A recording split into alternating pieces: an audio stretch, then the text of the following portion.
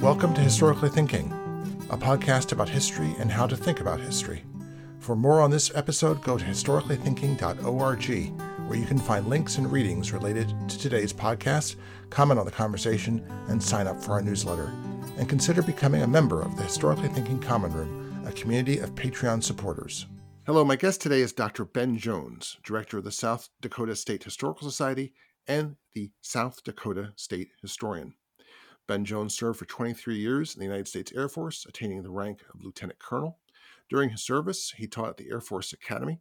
Subsequently, he was Dean of the College of Arts and Sciences at Dakota State University from 2013 to 2019, and Secretary of Education of South Dakota from January 2019 to December 2020. He is now the 9th director in the 120-year history of the South Dakota State Historical Society. In 2016, he published Eisenhower's Guerrillas, the Jedburghs, the Maquis, and the Liberation of France. Currently, he is working on a history of South Dakota and hosts a twice-a-month podcast, History 605. Ben Jones, welcome to Historically Thinking. Well, thank you, Al. Nice to be on the show. Well, you reached out to me and told me that you liked the podcast, and then I discovered that you were the South Dakota State historian, and I thought, it's been a while since we had someone who does state history on the podcast, especially one at that level. And I thought it would be really interesting to find out public history at the bleeding edge. So let's first talk about how Ben Jones left South Dakota and how he returned. And maybe in the midst of that, I guess we'll find out how you became a historian. Okay. Well, when I was 16, 17, I decided I wanted to be an astronaut. And I was just fascinated with the space travel and manned space flight and all that kind of stuff. And I went to South Dakota State as an engineering major and hit calculus like a buzzsaw.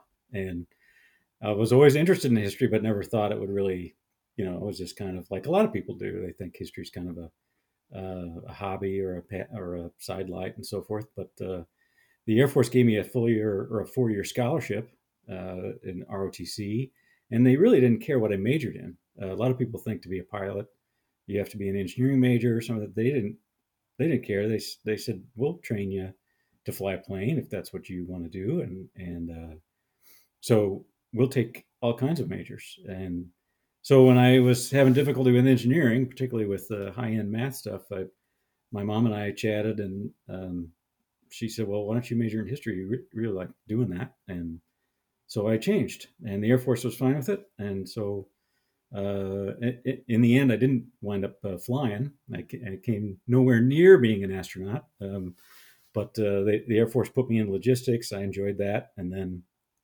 at about the 8-9 year point in my career, I hearkened back to a conversation. I was burned out. I was overseas. I was deploying a lot. This was in the mid 90s. And I wanted to get my master's in history.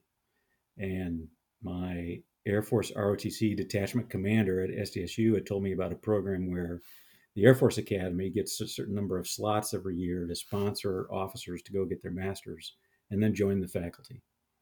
And so I put in for that and got a slot, and they sent me to Nebraska to get my master's at Nebraska. So I that was a great opportunity.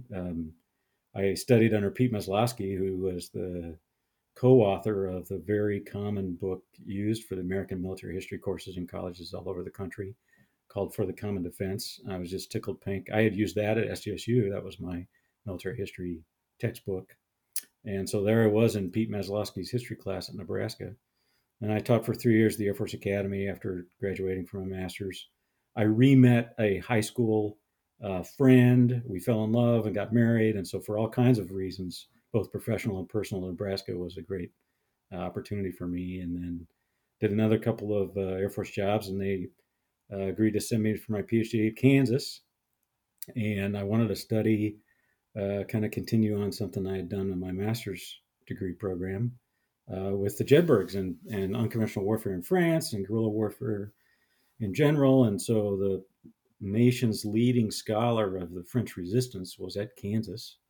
and he agreed to take me on as a PhD student. And so worked with John Sweets at Kansas, and also for personal reasons that wound up being a great place for me. My family had grown up. I had cousins, and my dad had grown up in Kansas. My mom in the Kansas City area, so um, uh, kind of went back home, even though I had not grown up there.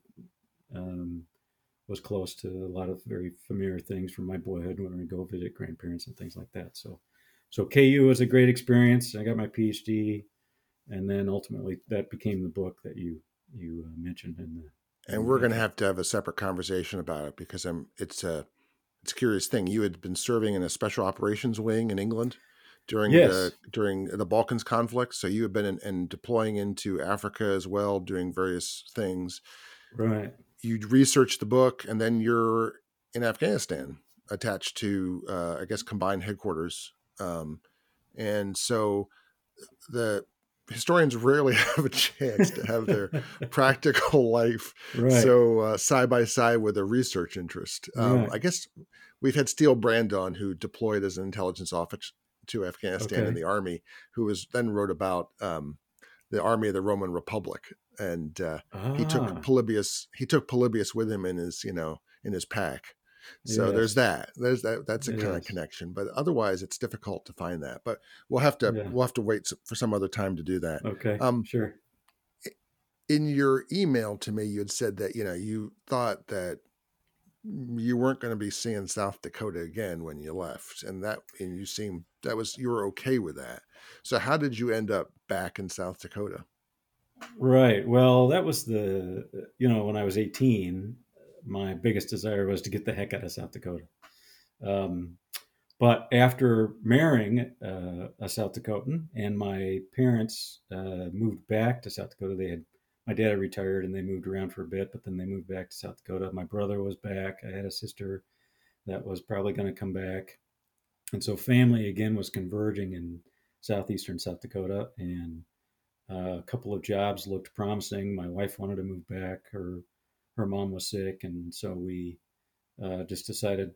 My oldest child was in middle school at the time, so we were either going to stay in Colorado or make a break for it then. With my daughter who was moving into seventh grade, and so I looked around for a job and applied for that dean's position at Dakota State University, and was fortunate to get it. And so that brought me back to South Dakota.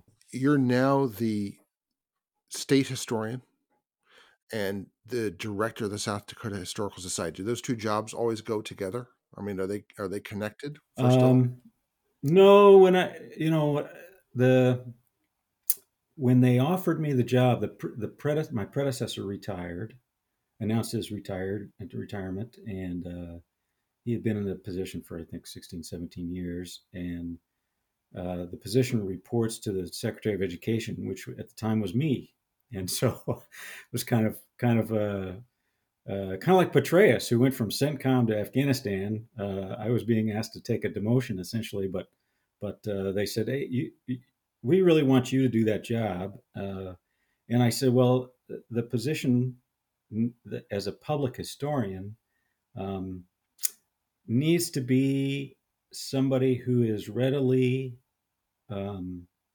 identifiable, recognizable to the general public who's interested in history. People of South Dakota ought to know who the state historian is, and ought to feel like they can just walk in and have a chat. They ought to be able to reach out and ask us questions.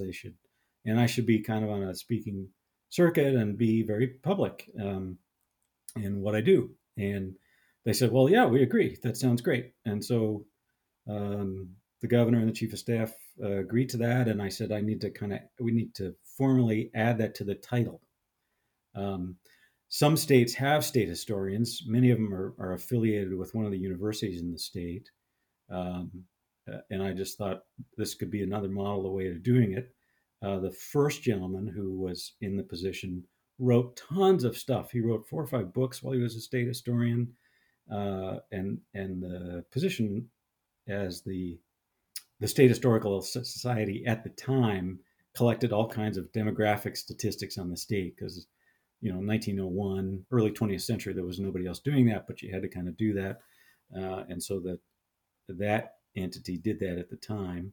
And while all these kind of stats were rolling in, he was just churning out articles and books through his 25 odd years that he was state historian. And so I kind of wanted to re-engage or get that title back.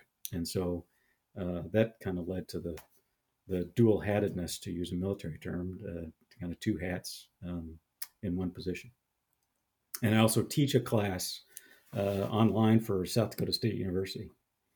So I'm kind of online in a classroom and doing this. Yeah, I'm busy. Yeah. Not to sound like a coastal snob, because I'm not, but I'm sure a lot of them listen, and they're thinking, South Dakota has a history? They have a historical society? But as I've spent some time digging through the website, it's amazing the breadth and width of activities that a historical society does, even in a small state in terms of population as South Dakota is. Could you give us some sense of the things that cross your desk that you're responsible for? Well, we're a 40 member staffed state agency with a budget of $6.6 million in state and federal and charitable funds fund our projects. We have 5 divisions: archaeology, archives, museum, state historic preservation, and a small press. And so, yeah, we kind of have our fingers in a lot of different stuff. On any given day, the state archaeologist might call me up and say, hey, we're doing a consultation with one of the tribes, and we're hosting that as we adjudicate an issue with a cultural heritage site found on tribal land or regarding some type of aspect of tribal history. We publish 4 or 5 books a year. We try to do a children's book that has something to do with South Dakota culture or history, as well as scholarly history. The press is a member of the American Association of University Presses, and we have obligations to keep the standards high with scholarly publications there. Our state SHPO office, the Historic Preservation Office, gets, well, we have probably anywhere from 8 to 12 properties that we nominate for historic listings every year. And each one of the work that goes into preparing a nomination is quite profound. Some of them look like a master's thesis worth of research, photographs that go into that. So the National Park Service can, at the federal level, can take a look at that and say, yeah, this church or this house or this bank building that was built in 1901 or so, this should be on the National Historic Registry. So, and then the archives and the State Museum do what many historians are very familiar with what they do. And we get, in 2019, we had 16,000 visitors visit the museum. The archives gets calls every day. It is, when I was stationed in Europe, I was stunned to walk into a bookstore in Germany and see books written by Germans for Germans about Sitting Bull. It's kind of amazing. And when I was buying a car from a British dealer in my tour in the UK, he was filling out the application for the registration. He said, well, where were you born? I said, I was born in Sioux Falls, South Dakota. And he said, Sioux Falls, that sounds so exotic. And I just laughed at him, and he did not appreciate my laughter. I just thought that's not exotic. Sioux Falls is not an exotic place at all. But when you grow up in Britain, it sounds like this amazing exotic location. And so there's that fascination from Europe, Japan, and other places around the world continue with things like Deadwood, Lauren Ingalls Wilder, which is our hottest seller, the press's hottest seller. We've done a series of books about Lauren Ingalls Wilder's writing and her biography and autobiography and so forth. And, so that, South Dakota has a history, and a lot of people outside of South Dakota are interested in the things and events that occurred here. As you've mentioned, you've got a museum that's partially underground. It might therefore have a leaky roof. Leaky roofs require fundraising. You've also mentioned a $6 million budget. What of that budget comes from the state? What comes from fundraising for the Right. foundation that you've also described? How much of your time do you spend doing that? Right. So the building was built in the late 80s, and it's meant to evoke the Arikara um, Earthen Lodge. So it's built. Yeah, a lot of people look at it and they don't necessarily think of the Arikara or the Mandan structures. They think of the pioneer sod hut that's kind of cut into a riverbank or something like that. But yeah, it was meant to be patterned after the Arikara, which along the villages in the Missouri and central South Dakota and southeastern South Dakota, all along the Missouri, the Arikara tribes, and from earliest dates hard to peg down, but until about the 1830s and 40s, there were tons of villages along the river in structures that look similar to that, and so that's what it's meant to evoke is that. But the foundation, you'd asked about that. Um, their goal is to partner with us to fulfill our needs for things like such as digitization. We try to make records available to the public, and we have various kind of a list that we're working down of things that are of greater interest than some. Our archive can tell based on the inquiries we get and so forth what records and collections would be great to put online. And so, for instance, we in the 70s, the Doolittle Raiders had a reunion in Rapid City, South Dakota, and General Doolittle was there, and a interview was done with him and one of the South Dakotans who participated in the raid, and so we recently put that online. So when you have things like that, you try to just whether they're audio or photographs, and all that costs money. They have two staff that are paid for by the foundation, and they spend um, 8 hours a day professionally digitizing high quality photos and making them searchable and findable in the library like database and so forth. So to do that well, it costs a lot of money. So, when I was a kid in traveling through South Dakota, I remember having the vivid impression that South Dakota is like a series of large islands. It's a Mm-hmm. big state for Mm-hmm. an Easterner, but you know, um, with my mother's family, basically centered on Yeah. Mitchell Mm-hmm. Chamberlain. So you've got that's the southeast, the sort of midwestern part. Then, of course, for the strong division that was impressed upon me by Dakotans is east of the river, Right. west of the Right. river, which people outside this Easterners don't understand that that's a division in the mind. And then you pass through other islands, and the reservations are their own Yep. kinds of islands Yep. amidst that. But then Rapid City, that's its own island way at the other end Mm-hmm. of the state. It's like, and then I never even got to like the long sort of fringe along the North Dakota border. Yeah. Um, so it strikes me that it sometimes must be hard for some people to think of a state historical society in a place that's so spread out in those Mm-hmm. islands, and that you're in a way you're the act that one of the functions of the South Dakota Historical Society is to unite all these localities into a common story. Yeah, and or to recognize all the stories. I think that's the thing that I've come to realize uh, as Secretary of Education. I travel around a lot and would go from different school districts to different school Mm-hmm. districts and see these different communities. And I realized that South Dakota was a complicated place when I left it when I was 22, but I had no appreciation for the complexity um, of the state as a whole and the different layers of cultures that one can find. Sioux Falls, Brookings, what we call the I-29 corridor that runs kind of along the eastern band of counties on the east side of the state. Kind of has it's becoming known for its kind of own economy. People often call it the I-29 corridor.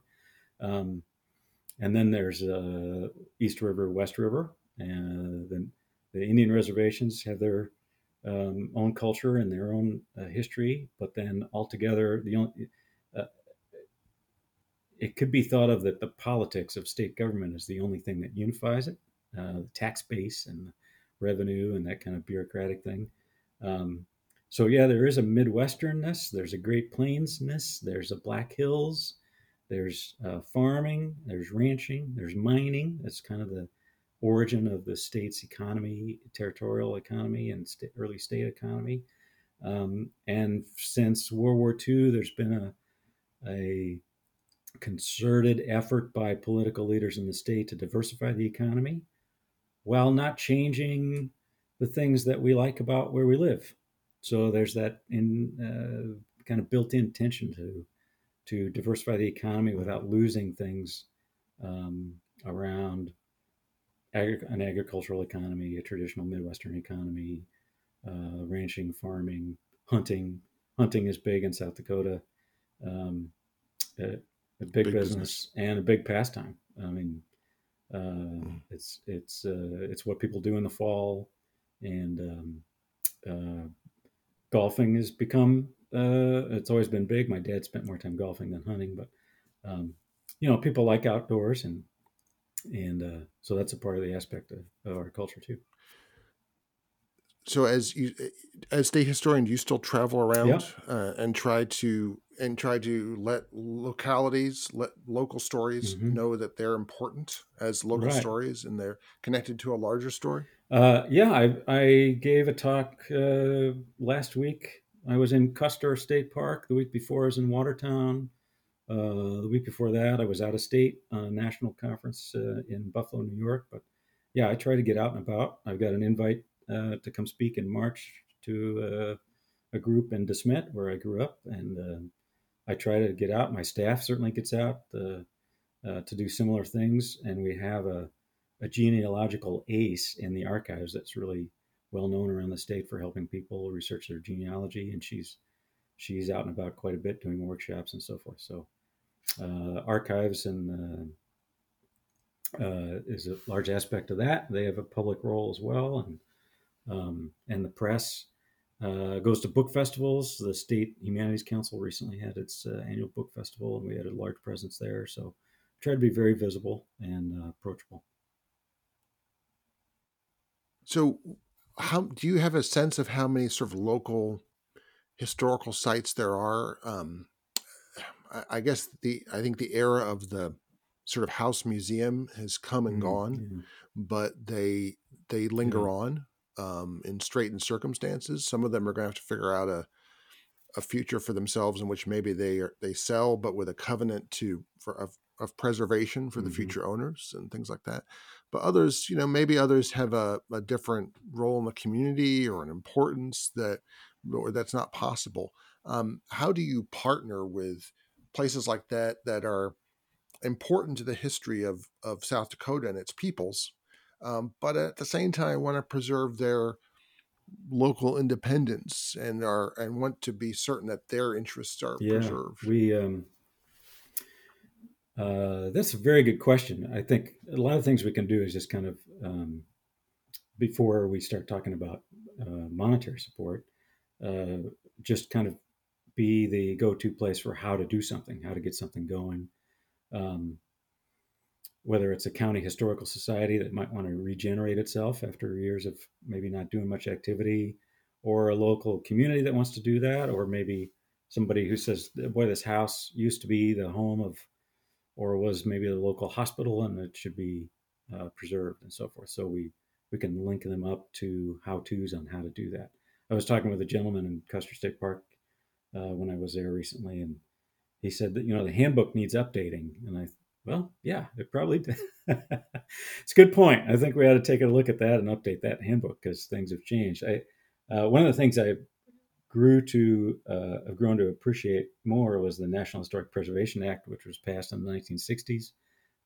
That created this National Historic listing that you can get on. And that is empowered, and it funds. So you ask for part of the federal funding. Most of our federal funding is for our State Historic Preservation Office. In the process, the staff there is federally funded.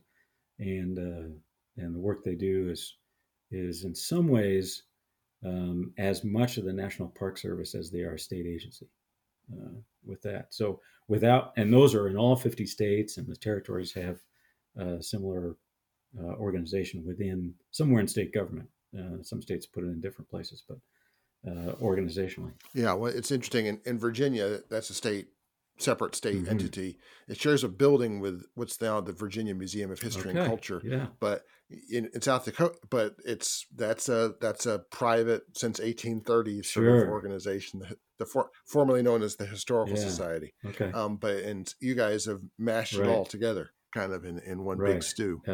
It used to be in another location. It was affiliated loosely with University of South Dakota in Vermilion, and in the late 90s, through a budget cutting and the governor wanted to consolidate things, it was brought to Pierre. So yeah, they right now they sit right outside my office in our building in Pierre. Let's talk about the Cultural Center, because I'm a sucker for a good museum. If you were taking us, if this was a video tour, what would be the things that you would want viewers to see in the exhibits that would tell some sort of story of South Dakota and its peoples? Well, when you first walk into the museum, the collection is heavily designed around the culture of the Oceti-Sakowin, which is what they call themselves, what is often referred to as the Great Sioux Nation, a kind of confederation of tribes, Dakota, Lakota, Nakota-speaking tribes. And the display there talks about the language groups. There's kind of a brief description of the different language groups within the Great Sioux Nation. And Sioux is a complicated word with an interesting history. The Sioux is a French. Go into that. So the word Sioux, Sioux, is a French corruption of Anishinaabe or Ojibwe word. The Ojibwe were the enemy, for the most part, of the Dakota and Lakota tribes. And so when the French fur traders first met with the Ojibwe, and they started talking about the different tribes around neighboring the Ojibwe said, "Oh, they're the Nadasasu," which means snake in the grass. And then over time, the French left off the first part of the word and just called them the Sioux. But they themselves call themselves, as it translates into English, it's the Seven Council Fires. So it's kind of a broader confederation of the Dakota, Lakota, and Nakota language groups. And Lakota or Dakota means friend or ally. And so the Oceti-Sakowin is the Seven Council Fires of these three language groups. I can see Oceti-Sakowin is a much more neutral term. Yes, it's an extremely neutral term. But unfortunately, the word Sioux stuck on everything. So Sioux Falls, the Sioux River, which means snake in the grass. It's kind of. Well, I mean, this is a very interesting thing because, and this is a fraught topic, but I've been reading something about this lately. The Arikara might have a different story to tell. And so you're dealing, when we talk about South Dakota and its peoples, even prior to white contact, we can debate this. This conversation is going to drop right after a conversation on peace and friendship with Stephen Aaron. And one of Stephen's points is that it's oftentimes the presence of empire that causes more animosity between local peoples. That oftentimes they come to some sort of rough accommodation or friendship or even peace, but it's the presence of imperial control or presence or just a mania for tidiness from a central location, which leads to trouble. This is true enough. But of course, there's the Arikara might look at the Lakota and say, they kind of seem imperial to us. Right. We were having a nice life here before they decided to stop using canoes and take to horses. So when you've got the history of these multiple peoples, Mm-hmm. which are contested, it's you can't possibly be in a position to adjudicate between them. So how do you Right. deal with that? Just present their stories side by side? Well, I think as I'm working on my history of South Dakota, I think you always have to go back to what if you consider the process of say peer review, um, right? So if I were to publish a history of South Dakota that would um, repeat what I've heard some folks say from all walks of life, right? I'd have to say, well, what's the evidence for that?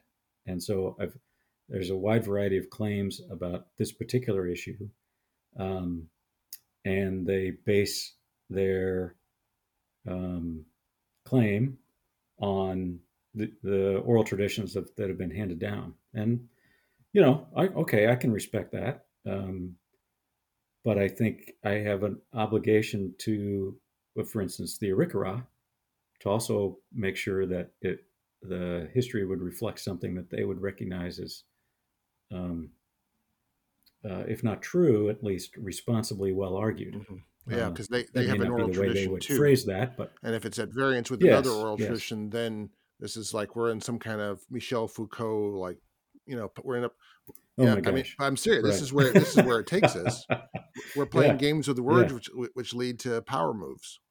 yeah, right.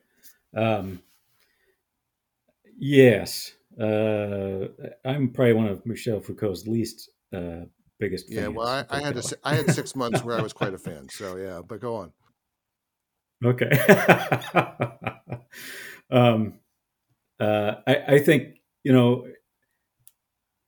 as I've thought about how to do this very question, I'm just going to retreat back to responsible scholarship and the way I was trained and let the um, feedback chips fall where they may. Okay, Um, so I'll stop. We'll get back to that. If not now, yeah. in the future. So you're going to have a large Ochedawe discussing the Ochedawe cultures, their Hmm. influences, and then Yep. what I guess that's the sort of symbol of the State Historical Society is this iconic running horse. Is that like sort of what? Yes. Yes. And that we call that the horse effigy. It's probably the most prized item in our collection. It was carved, we think, by a gentleman named, again, we think, No Two Horns, probably in the 1870s, commemorating his horse that had probably been killed in battle. Perhaps at Little Bighorn, not really sure. It may have been some other fight, but um, he took a maybe, I don't know, 3.5 foot long log and carved a horse out of it. It's this amazing piece of It's beautiful. artwork. I can't wait to see it in Um, person. I mean, but it's beautiful. yeah. About a dozen years ago or so, the Smithsonian took it on a tour and it went to Washington and New York and Paris and Kansas City. It got a lot of decent press out of that. But yeah, that's become our icon, our logo. It was then given to a congregational missionary, Mary C. Collins, who's quite a lady. She was a single woman up on the Standing Rock Reservation, dealing with people like Sitting Bull and American Horse and some of the other tribal leaders in the late 1880s and 1890s, um, as their civilization was, undergoing vast change. And she was a single woman missionary, congregational missionary in northern central South Dakota, um, trying to spread the gospel. It's just amazing. But she then, when she passed away, her family donated her papers and that particular thing to the state archives. And so, yeah, we have that in our museum. So what else would you show us? Well, I'd also want to make sure that you saw the Wounded Knee massacre. We have a small exhibit about that, which we're redoing the museum. We're I have a massive effort underway to rethink the museum, and I'd like that to be a more um, um, to communicate the complexity of that incident far more effectively than it currently does.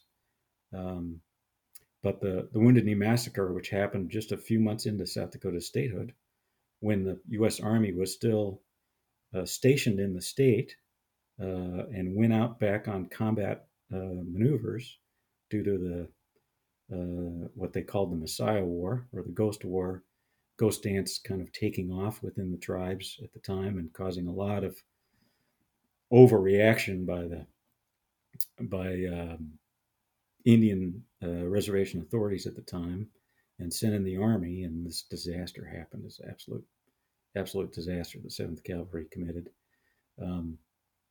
So I'd want to make sure that you know that. And then probably the thing that gets the most popular response in a far different way is when I was a kid, there was a program on the local television show called Captain 11.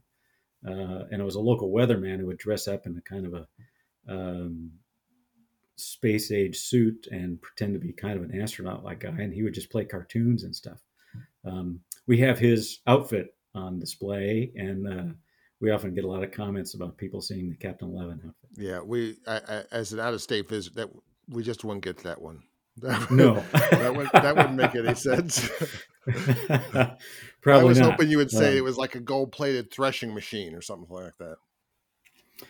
We do have a stagecoach that did the Bismarck to Deadwood line. That's a big hit too. Thanks for bringing that up. Yeah, the stagecoach, a little bit of the steamship stuff, a fair amount of railway materials. We have a shotgun that was the railway company traded a local settler in Pierre. They wanted the land, and they gave him a cash payment and a really nice shotgun. So we have the shotgun in the in the collection. So what is other than Captain 11? Was that Channel 11? I guess. What's a sort of yeah, at the time it was, yeah. What was that's so clever. What was a representative like 20th century? Some tchotchke, some sort of something representative of 20th century South Dakota. I'm sorry. Not sorry to pin you against the corner of your office like this. Well, yeah, the tchotchke would be probably the we have a collection about communications writ large. So there's WNAX, which was one of the first radio stations in the country. And in fact, west of the Mississippi, you may know this, radio stations are supposed to start with K, but it started before they set that in place. And so we have a radio station in South Dakota that's obviously west of the Mississippi. It still has the W moniker as opposed to what all the east of the Mississippi monikers have. So televisions, we also have one of the first IMAX is in our collection. And a lot of things with communication and the interstate highway system, which connected the state together in a major way for commercial traffic and so forth. Senator Munt was big on getting the interstate highway, I-29, which I mentioned previously, originally was going to be on the Minnesota side of the border, but he was a bigwig in the U.S. Senate, and he got it put in South Dakota instead for us. And so that's major. It's interesting. I mean, this is, I want to kind of move into a little bit just to touch on this history of South Dakota you're writing. I was thinking about this, and South Dakota has had disproportionately powerful senators in its history. It seems to me. Senator Munt, case in point, but Peter Norbeck, he had some pull. Yes. He had some pull. Yeah. And I think buried in the same graveyard as my grandparents or my great grandparents. I think. And I mean, George McGovern too, in his way. I mean, basically the founder of modern American progressivism. South Dakota. Yeah, McGovern, Tom Daschle. I spoke to him 2-3 weeks ago. Did an oral history with Senator Daschle. That's right. I mean, and John Toon is what third in the Senate now. I mean, so it's interesting that South Dakota has had that sort of the Senate minority, but Yeah, it's perhaps it's been majority, nice. I maybe think if he's lucky. But one still, of I the mean, old he political hands and told me a few years would ago that move up in South when Dakotans McConnell send retires. I mean, so it's interesting that low South tax, Dakota has had that sort of low presence. spending people to the state house and to the governorship, but to the people they send into Washington, they want to make sure they bring the federal dollars home. So there's a kind of bifurcation there in political philosophies about that. That certainly the Public Works Senator Francis Case, which is probably not well known nationally, he got along with Munt, got a lot of the dam projects done along the Missouri River in North Dakota and South Dakota and Montana. Major project that everyone still enjoys today. They feed hydroelectric power into the national grid. And South Dakota, between the windmills that are going up and those hydroelectric dams, we produce 50% of the energy that we use, the electrical energy that we use. So a lot of visitors are kind of surprised to hear that scale of renewable energy that goes on in this part of the country. Mm-hmm. Yeah, and it leads to that's why you see big boats behind trailers in the middle of a dry, arid plain. Where are they going?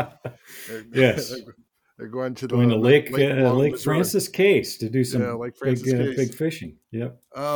So you've been puzzling out this South Dakota history project. Are you?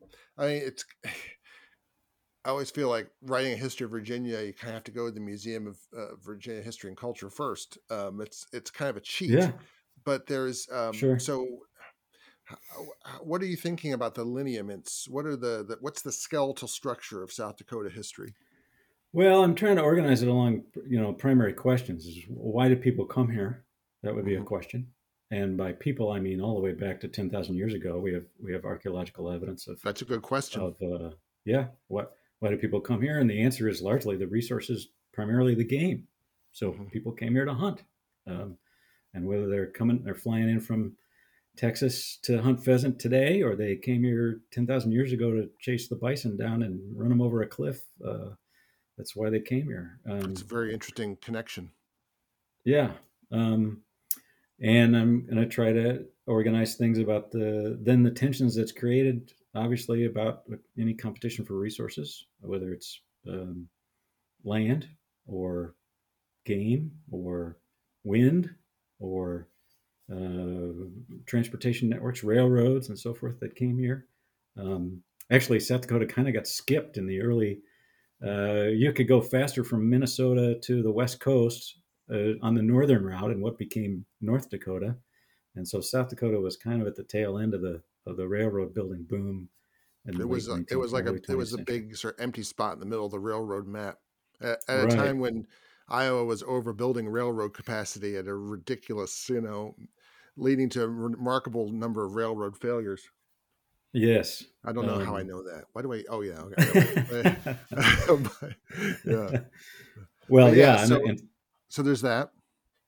um, and then the East-West River Divide that you talked about. That's really the topography and the type of land across the Great Plains sets the scene for that. So the east and the river, of course, being the Missouri River, the east of the Missouri is largely, you can, in the 1880s, you could farm on 120 acres, you could make a living. Um, you can't do that anymore, at least not solely. So the crops that now largely corn and soybeans that are grown, say, east of the James River, then it kind of translates into ranch country that by the time you get to western South Dakota, you need thousands of acres to run a herd. So, Yeah, I was wondering. I was gonna ask you how many acres per cow calf pair. And I would assume it's somewhere between 10 to 20. I I mean, should know because that, but you're embarrassing me. I don't know what the what no, the I know. issue is. I just looked it up. In southern New Jersey, it's 1.5, Okay. which is Whoa. why this was extremely popular with poor Germans. I mean, and that's why Southeast Pennsylvania is the best poor man's country. Yeah. Yeah. The Delaware Right. Valley. Right. Um, I think of my in-laws. He is my father-in-law is on a farm currently that's been in the family 150 years. So the second Wisconsin Cavalry Civil War veteran that came and homesteaded in 1873 and then got the land in 1878. He got his 120 acres.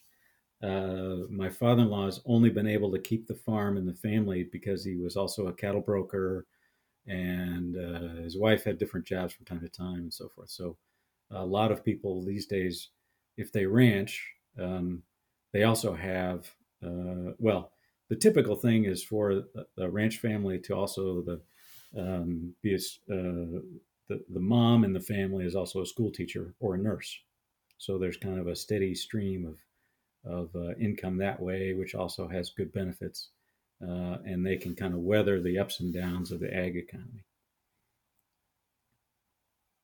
What so we got does that cover the sort of big questions? Or is there any other questions? Because it's kind of cool that you're writing even a history of the South Dakota to answer questions that you've probably been puzzling about one way or the other for a long time. And I think the other thing is, how does early on these Civil War veterans that found the state, they have a very, small r republicanism political philosophy.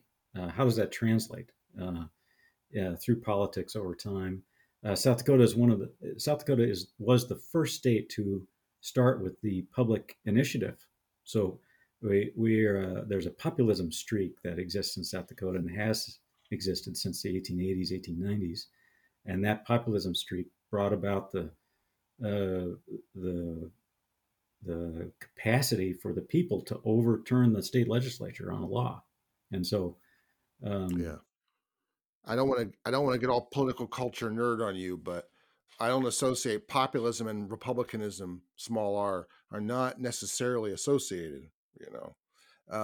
And public referenda and republics. Sure, well, I mean, but I think it's a great topic because I heard someone say the other day, and I've been thinking about it, is that we've had 30 or 40 years of 50 years of really lots of historians talking about democracy and liberalism in the United States and theorizing about it, basically. But that republicanism is curiously underappreciated and understood. yes, that is true. I hear uh, the the gentleman who served as Speaker of the House 2 or 3 years ago in the state. He made a comment that on the floor of the House, he said something like, democracy can be the worst form of government from time to time. And he was just riffing off of Aristotle. But a lot of the media in the state just pounded him for criticizing democracy. And I had to correct one of the reporters and say, well, he's just quoting Aristotle. Don't you know? And they didn't. That's a dangerous Macedonian aristocrat. Yeah. If we talk to Jonathan Israel, that probably would be true. But I understanding how republicanism works, which is not the same thing as liberalism or democracy. Right. Yes. But understanding how republicanism works on a local level is really important, because that's actually how most of our things get done. Right. On a state and local level. Well, I want to conclude by asking you this question: why does the history of states matter? I sometimes feel about state history the way I feel about presidential history, which is like I want to fall asleep, or I just kind of sneer and then fall asleep. But on the other hand, I also know it's good box office. People want to know about the history of their state. That's where they live. It's important to them. And as someone on the podcast has pointed out in the past, a state it's an important constitutional question. States are constitutional entities with a history. So they have a political culture. They have, in many ways, also an underlying culture that led them to be a state in the first place. What are some reasons for you for why state history is important? Well, as you were alluding to, if federalism matters, certainly state histories matter at the political level. How states were put together, everything from that. I think there's a History Channel show, How States Got Their Shapes, or maybe it's a National Geo show, how states got their shapes. I used to love watching that with my son, to see just kind of as territories formed into states, and the borders and the political shenanigans that went on as deals were made and so forth, to make sure that Indiana had a coastline and so forth, and access into the Great Lakes, and so that's why it has that little, why Gary is there and so forth. Those stories are kind of interesting because I think they reveal, when you see the political machinations go on at local and state levels, you realize people are human, right? I mean, this natural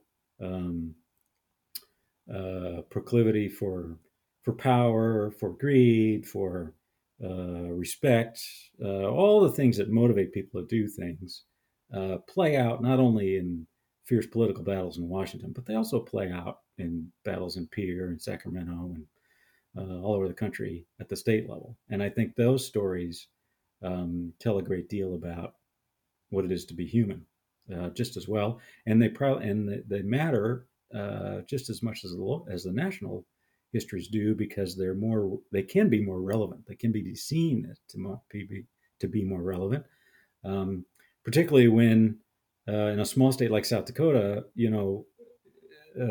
Kevin Bacon's 6 degrees of separation is probably 3 or maybe even 2. I mean, in the Air Force, if I would meet somebody from South Dakota, it wouldn't take very long before we'd find somebody that we both knew. And in history, as you go back 2 or 3 generations, and you're talking about what to me might be a historical personality, and I'll be sharing that with a group at a community talk or something, and somebody will inevitably say, "Oh, my dad was in his class," or "he spoke at my dad's high school graduation," or, Joe Foss in particular, World War II Medal of Honor recipient and governor of South Dakota. I get that reaction a lot. People love hearing about Joe Foss because they knew him. If they're older, they knew him as a kid, or their parents knew him. And so that kind of local connection. And then when you can say, well, Joe Foss was involved in this kind of political machination, or McGovern became into the Senate because he beat Joe Foss for the congressional seat, or so forth like that. People then make those connections, and then they get that local connection. It seems very close, very real to them when it's the place that they live every day. My guest today has been Dr. Ben Jones. He is state historian of South Dakota and the director of the South Dakota Historical Society. Ben, thanks so much for being part of Historically Thinking. You're welcome. Thanks, Al. And thanks so much to you as well for being a part of Historically Thinking. If you like the podcast, then share it with a friend, or many friends. Vivian Lundy is our assistant producer.